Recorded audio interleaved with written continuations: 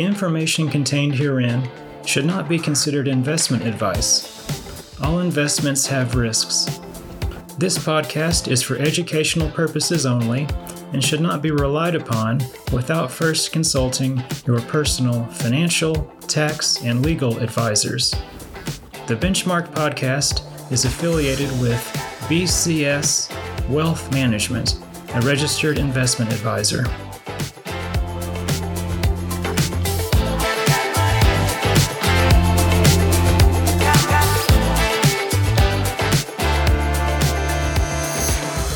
Welcome to The Benchmark, a podcast from our team here at BCS Wealth Management. Today, this is John, Brandon, and today I'm here with Nick and Myra. We're a month into the new year already. How are things going for you all?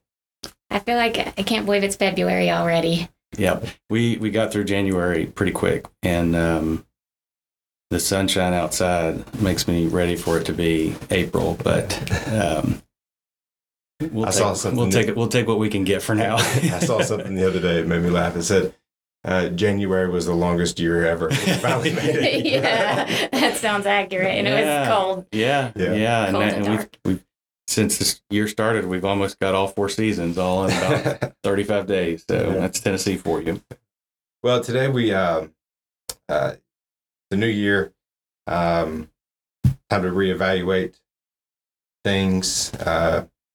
Plan for the year ahead, and one of the things that we often talk about in our world with our clients is risk, and how do we prepare a portfolio or our clients for their goals.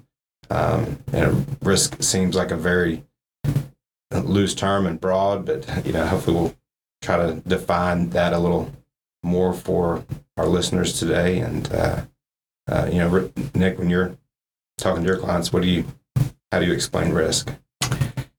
So risk is something that we're exposed to in some type every day, whether it's, getting in the car, driving to work, or crossing the street, or whatever it is. And sometimes we can kind of misperceive risk of what's actually more risky than other things, and that's just human nature. And we talk a little bit about that in our behavioral finance podcast. But, when it comes to investing or financial terms, the best, broadest definition is probably that an investment or a portfolio's outcome or actual gains will differ from an expected outcome or what you expect it to return. And so underneath that umbrella, there's a lot of different types of risk when it comes to investing or financial management. And so just a few of those real quick, and this is not an exhaustive list by any means, but obviously investment risk is the potential to lose money or get out of your plan before you've reached your goal, because you can't handle the associated risk. Interest rate risk and reinvestment risk kind of go hand in hand these days with a rapid rise in interest rates and historically low interest rates before that, and people anticipating interest rate decreases, but interest rate risk is rates increasing. And if you own bonds or fixed income as part of your portfolio, which historically people think are safe investments, they actually, the price of those bonds and the value of those bonds can go down. And the opposite of that is reinvestment risk. If rates are doing not going up and they're decreasing, as your fixed income securities, whether it's bonds or CDs for that matter, when they mature at their maturity date, what you can reinvest that money for is probably going to be at a lower rate than what it was before. So that could affect, income in retirement if fixed income is a big part of your retirement income. Some of the bigger, more broad, terms of risk, geopolitical risk, which is governmental factors around the world, potential wars or rumors of wars or things like that can affect people's fear and thus knee-jerk reactions inside the market. We may have some of that this year, right? Yeah. Talk about presidential elections and changing I think leadership. it's right. I think it's, that's probably more like political risk. But I think political risk and geopolitical risk in this day and age almost kind of go hand in hand, because a particular political party, has their set of expectations by people, and people invest around those. If they're more capitalistic or more, spend more money on the military, I don't know. It's just that there's associated risks or perceived risks with different types of political parties, and some of those are misguided, which we've also found out here recently. Volatility risk is just fluctuations in the market. We'll talk about this in a few minutes, but you have to be able to handle the volatility associated with a particular investment plan in order for it to potentially meet your goals. And sometimes you may think returns look good or projected returns look good, but if you can't handle the volatility associated with it, you're kind of hindering your goal. And so, and that might be the most prevalent one we think about. Yeah, I think it is. When we use the term risk in the investment world, it can mean all those things that Nick just mentioned. There's different avenues with it, but I think what's commonly meant by the word risk with investments is just the volatility. That's why we tend to think of, if we say stocks are more risky than bonds. Well, not really. It depends on what your goals are. But, from a volatility standpoint, on the short run, definitely. You could have a stock fluctuate in price. 10% in a day, maybe more, depending on what's going on. So when you think of the short run, you're looking at day to day, then volatility risk plays a big part in your portfolio planning and how you structure your portfolio based off of kind of your time horizon. So I think that's generally when we talk to clients about risk, or they say, I don't want a risky portfolio. I don't have a high risk tolerance. That's typically what they are talking about. Right. And they've probably had some experiences in the past that may influence their perception of what's going to happen in the future. But when we talk about risk, we're looking at several factors. Our first one is probably, what's your time horizon, right? How long do you have before you're going to need this money?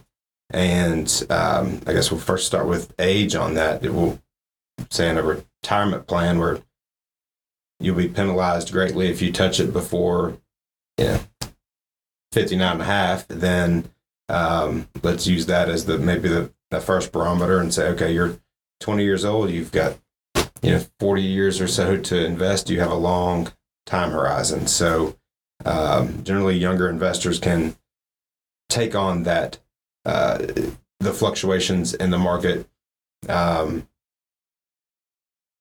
Day to day, it may fluctuate more, but over the long term, they'll be rewarded for taking on that higher risk in the form of higher returns.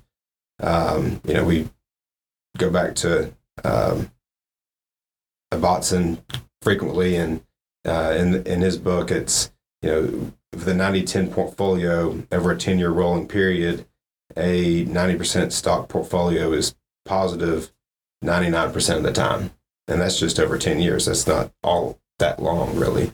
And portfolio made up of the same 90-10 split is positive 100% of the time. So the longer you have to invest, the better off you can generally afford to take a little more volatility risk, right? And there are some things that we can,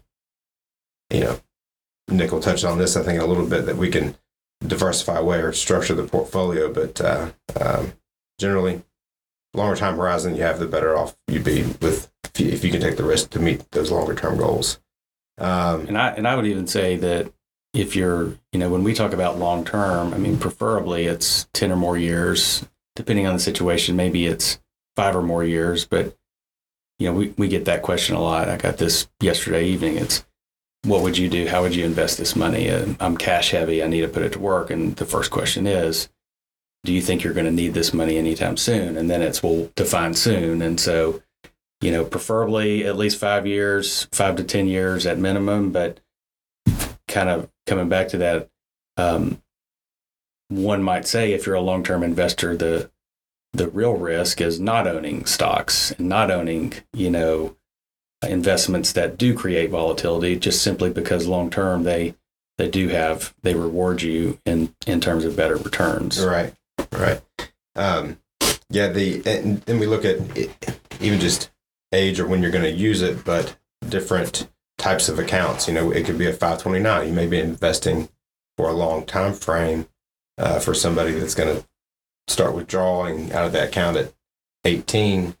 Well, you start scaling back the portfolio from a risk perspective at age 15 or 16, so you don't have that fluctuation in value. But if you look at that, rolling 10, 15-year period, an account like that would be treated the same way as, say, a retirement account. It's when are you going to use the money? Mm-hmm. Same thing with emergency savings. You're not going to, probably don't want a lot of volatility in something that you have in the bank just for emergency purposes, or saving for a new home or weddings or whatever life circumstances may throw at you. And that's something else that we talk about is that, to Nick's point, when are you going to use the money? When do you perceive that you might need it? Do you not know if you'll ever need it? Your emergency savings account. So and what I always say there is, like, you want it to be there when you need it. Therefore, if you think you don't need it today, there's nothing to say that you may need it in 6 months for whatever reason. So it's emergency, savings or emergency fund that, we recommend would be 6 to 12 months living expenses completely set aside. And as tempting as it is sometimes to invest it for more growth than what you can get inside like a CD or money market or savings account, it's just not worth it if for some reason things go south right when you need it most. Right. Kind of like we talk about diversification in retirement and tax diversification.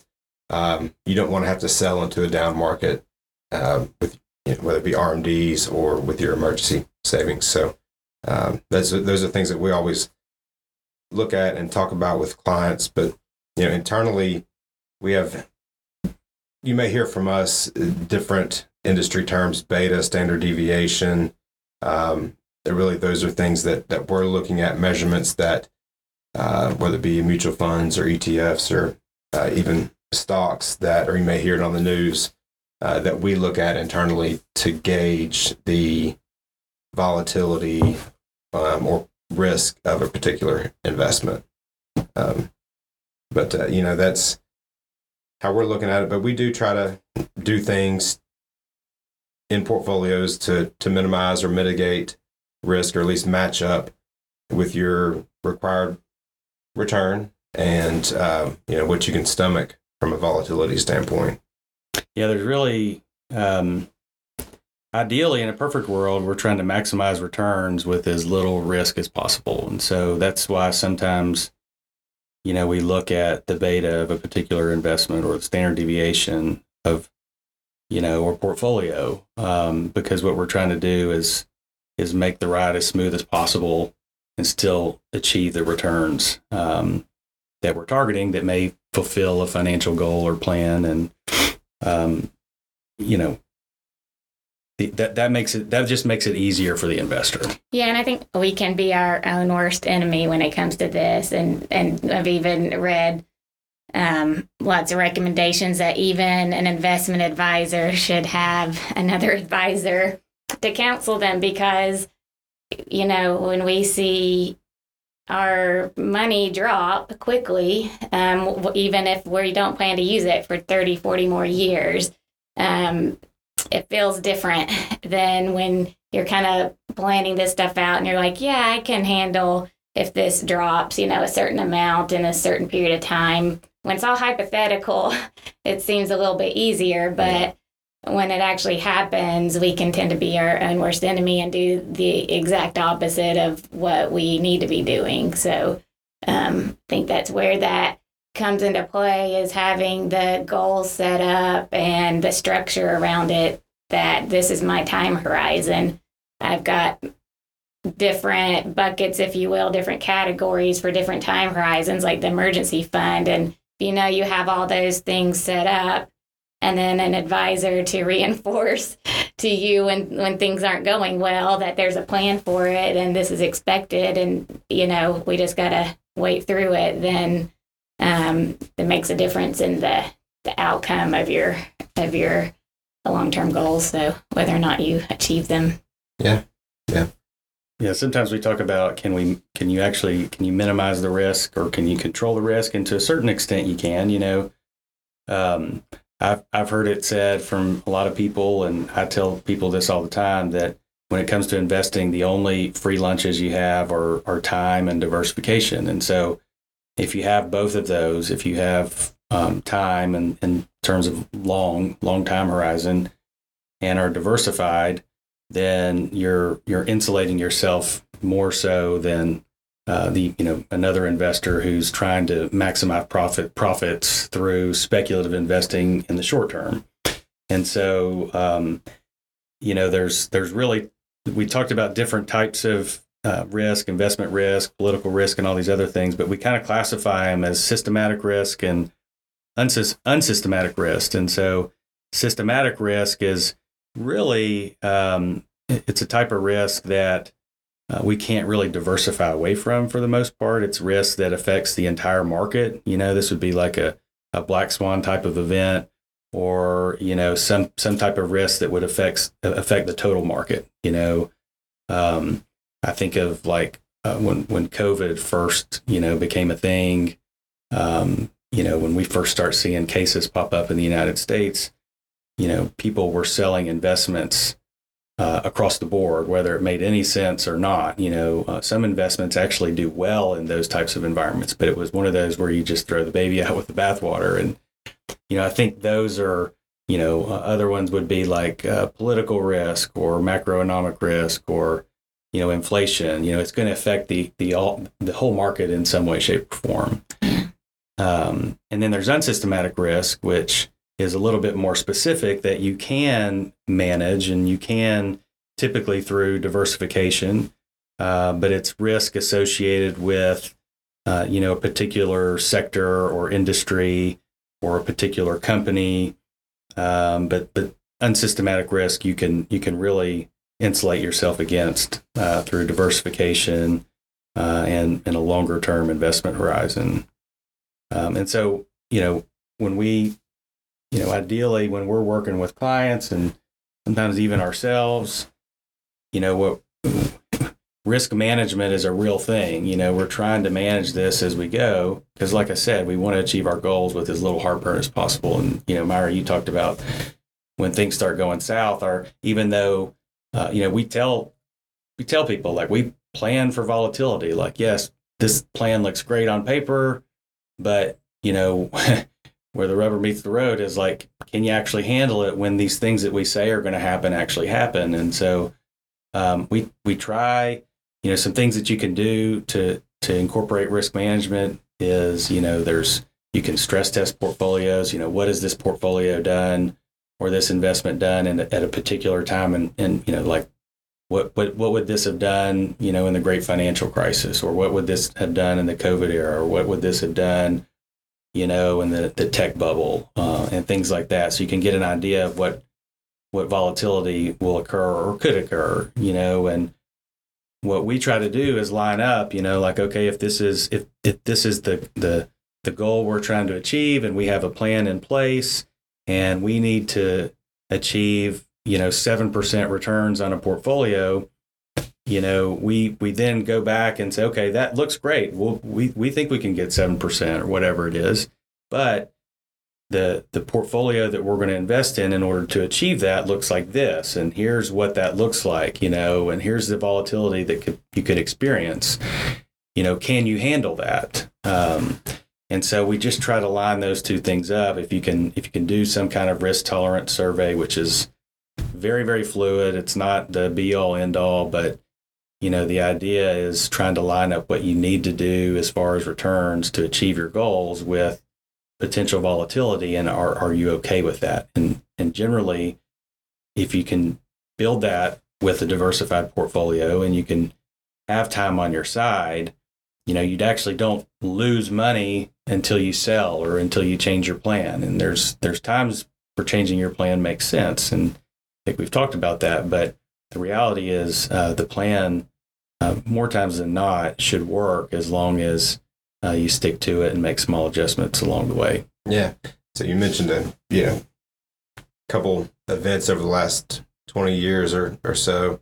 Most recently in 2023, when we think about, you hear a lot in the past couple of years about the 60-40 portfolio. Is it dead? And when rates were lower, it's harder to earn money off of a fixed income portion of your portfolio. But now that we have yields and dividend, or yields where they are, the 60-40 portfolio is stocks and bonds, and it was quickly like not the portfolio of the future to 1 year later, like, oh, it's back. Right.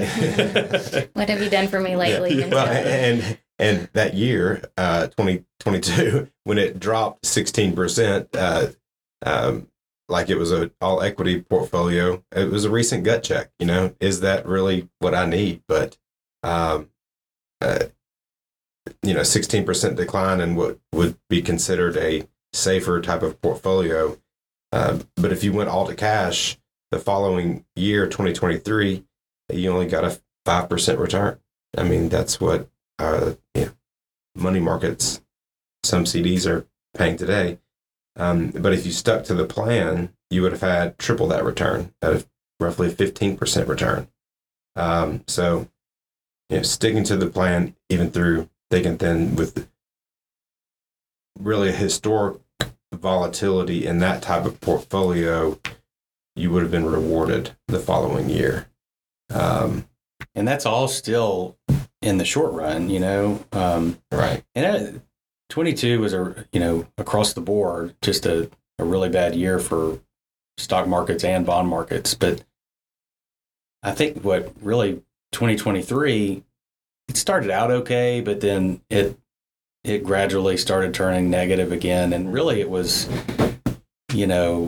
3/4 of the year of 2023. So almost a full 2 years. And I specifically remember getting, calls and having conversations like in September, October. It's like, okay, like we know what the plan is, but we're like almost 2 years into this thing. Like, meanwhile, I'm getting ready to retire or do all these things.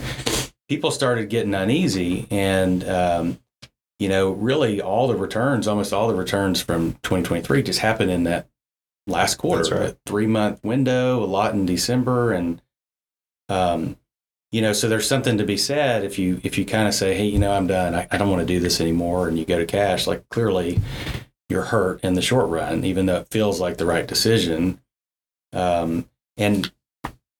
Normally, well, not normally, but just like factually, the best days of the year a lot of times are right on the heels of some of the worst days. Sure. And so I think when you kind of get to that point where you're like, gosh, is this thing ever going to turn around? Like, I'm taking this risk, but it's not paying off. I just keep losing. That's when you're more inclined to want to get out, or it capitulates with like 2 or 3 days that are just really bad, a lot of negative news. And so then you get out. But, I'm looking at a chart that's talking about the S&P 500 over the last 20 years. And it says 7 of the 10 best days occurred within 2 weeks of the 10 worst days. So again, it's saying a lot of the best days happen right on the heels of some of the worst days, and which is even more of a reason to stay invested. And over that period, this is the last 20 years, basically if you stayed fully invested, you earned almost 10% a year through the ups, the downs, the bads, bad years, bad days, bad months. But if you just miss those 10 days, which is easy to do because you're probably going to sell when things are bad, behavioral finance. Like, that's what you think is the right thing to do because maybe it helps you sleep at night. But if you just miss the 10 best days, which is probably unheard of for you just to sit out for 10 days, but your returns are almost cut in half, 5% to 10% over 20 years is a big deal. Right. Yeah. And I think we justify it because we think it's different this time. It always feels different this time, right? Yep. And it is different because the circumstances are different, yeah. but it's really always the same. Right.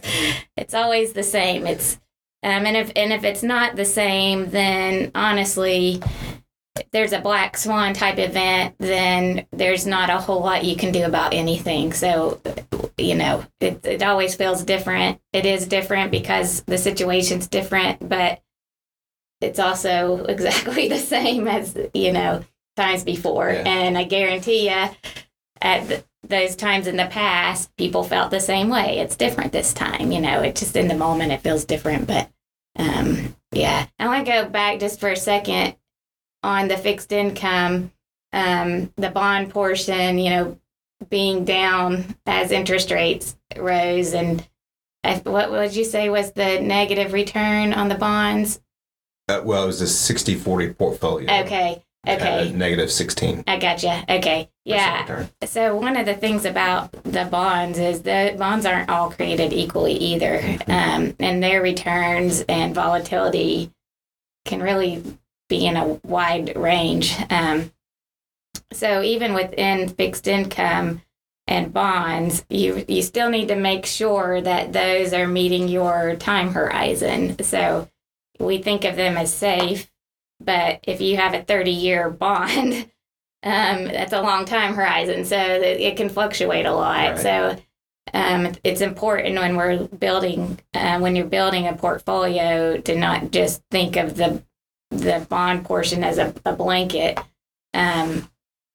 but that within that bond portion, there's different risks, different volatility, wide spectrum of choices there that you need to make sure is meeting your goals. Right. And you're exactly right. That's think about the mini banking crisis last year.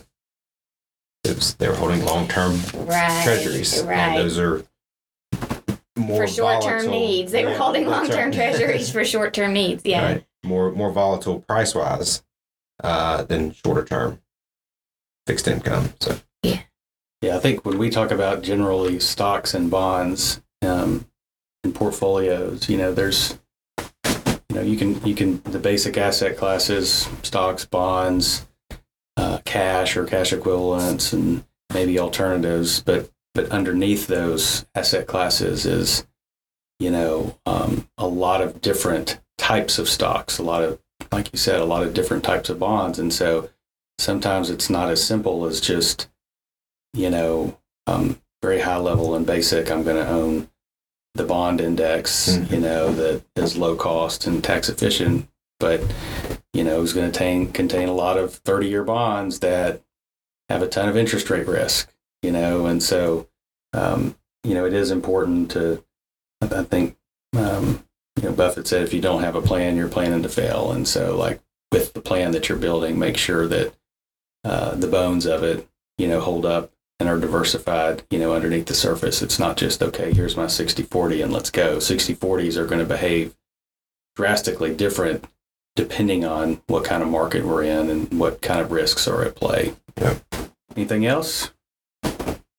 Yeah, I think one thing we haven't touched on is what tools do we use as advisors to best mitigate this risk, or at least make sure the risk we're taking makes sense for the goals of a client. And of course, there's the obvious. We're doing portfolio reviews, constantly reviewing things. We have monthly investment committee meetings where we're talking about these, different types of risks and what's maybe more prevalent at the moment out there. But we also use software, and two of the main softwares that we use. One is for planning in general, and just really what is the time horizon, what's the return need that's necessary to meet goals, and how much growth what return do you need to meet those goals. And we don't necessarily do that for everyone, because sometimes it makes sense to do it, sometimes it doesn't. that's one of our tools that we use to help gauge what's the appropriate amount of risk to take in a portfolio and what types of risk. And then we also have another software formerly called Riskalyze. Now it's called Nitrogen. And we can run some of those tests with portfolios that Nick was talking about a little bit earlier, where we can say, what would this portfolio have done maybe in 2008 or 2020, or when interest rates are rising, when interest rates are falling, different periods of time in the past. So we can really put the different portfolios, different individual investments, maybe it's an ETF or something like that, and see how has this behaved in the past if we're in a similar situation in the future.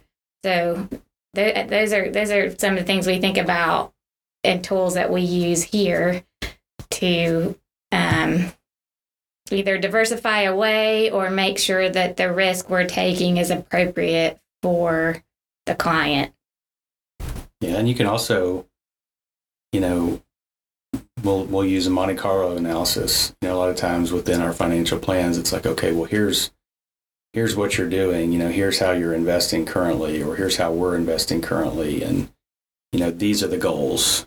So if this is our goal, we want to retire at X age, or have this amount of income in retirement, or we want to, be able to leave X amount of charitable gifts or put grandkids through college. We don't really know what the market's going to do in the future. I think we long term, the odds are in your favor of making money with stocks, but we'll run Monte Carlo analysis, which is essentially a tool that basically says, okay, based on this portfolio today, we don't know exactly what type of market cycles in the future, but we can run this scenario over, multiple hundreds, over 1,000 different market cycles, and see, out of 1,000 different market cycles, how many times out of 1,000 percentage-wise do you meet your goal, based on the current portfolio. And if it's, a low percentage, then we can adjust. And so, but it just gives us a general idea of what to expect without making predictions, using a lot of data. Right. And so, and there's tools online, I think, that you can use if you've got a company 401k plan, that most of them these days, the providers, the Fidelities of the world and Empower and, Lincoln, they'll offer free tools. They're not necessarily always as robust and sometimes can be confusing, but there's, if you want to know, you can hire a financial advisor, or you can get curious yourself. And I think that's probably a good thing sometimes. Yeah, I agree. Lots of tools. The internet's an amazing thing. Sometimes. Yeah. Don't believe everything that you read. Yeah. But the main point of this was just really to discuss risk and what we mean by it, because as Nick said in the beginning, you risk walking across the street, getting in your car. Our definition of risk is a whole lot different. But there is a reason behind why we ask those questions, and it's all about setting goals and making sure that you do your best to achieve them. And we always want as much gain with as little pain as possible, and whether it be working out or your portfolio. So and it's a good time of year to do it, and it's something that you probably should look at. Don't just set something and not look at it again for 10 years. In some ways, there's that is wise to a certain extent, to not get caught up in the day to day, but it is something. People's lives change and things happen, and so it's good to revisit, what your investment strategy is and the potential risk associated and the risk that you're willing to take, at least on a regular basis, not necessarily month to month, but maybe annually or every few years, depending on your age. Yeah, I agree. I think that about does it for us today. Join us next time on the podcast. It's John, Nick, and Myra. We'll see you soon.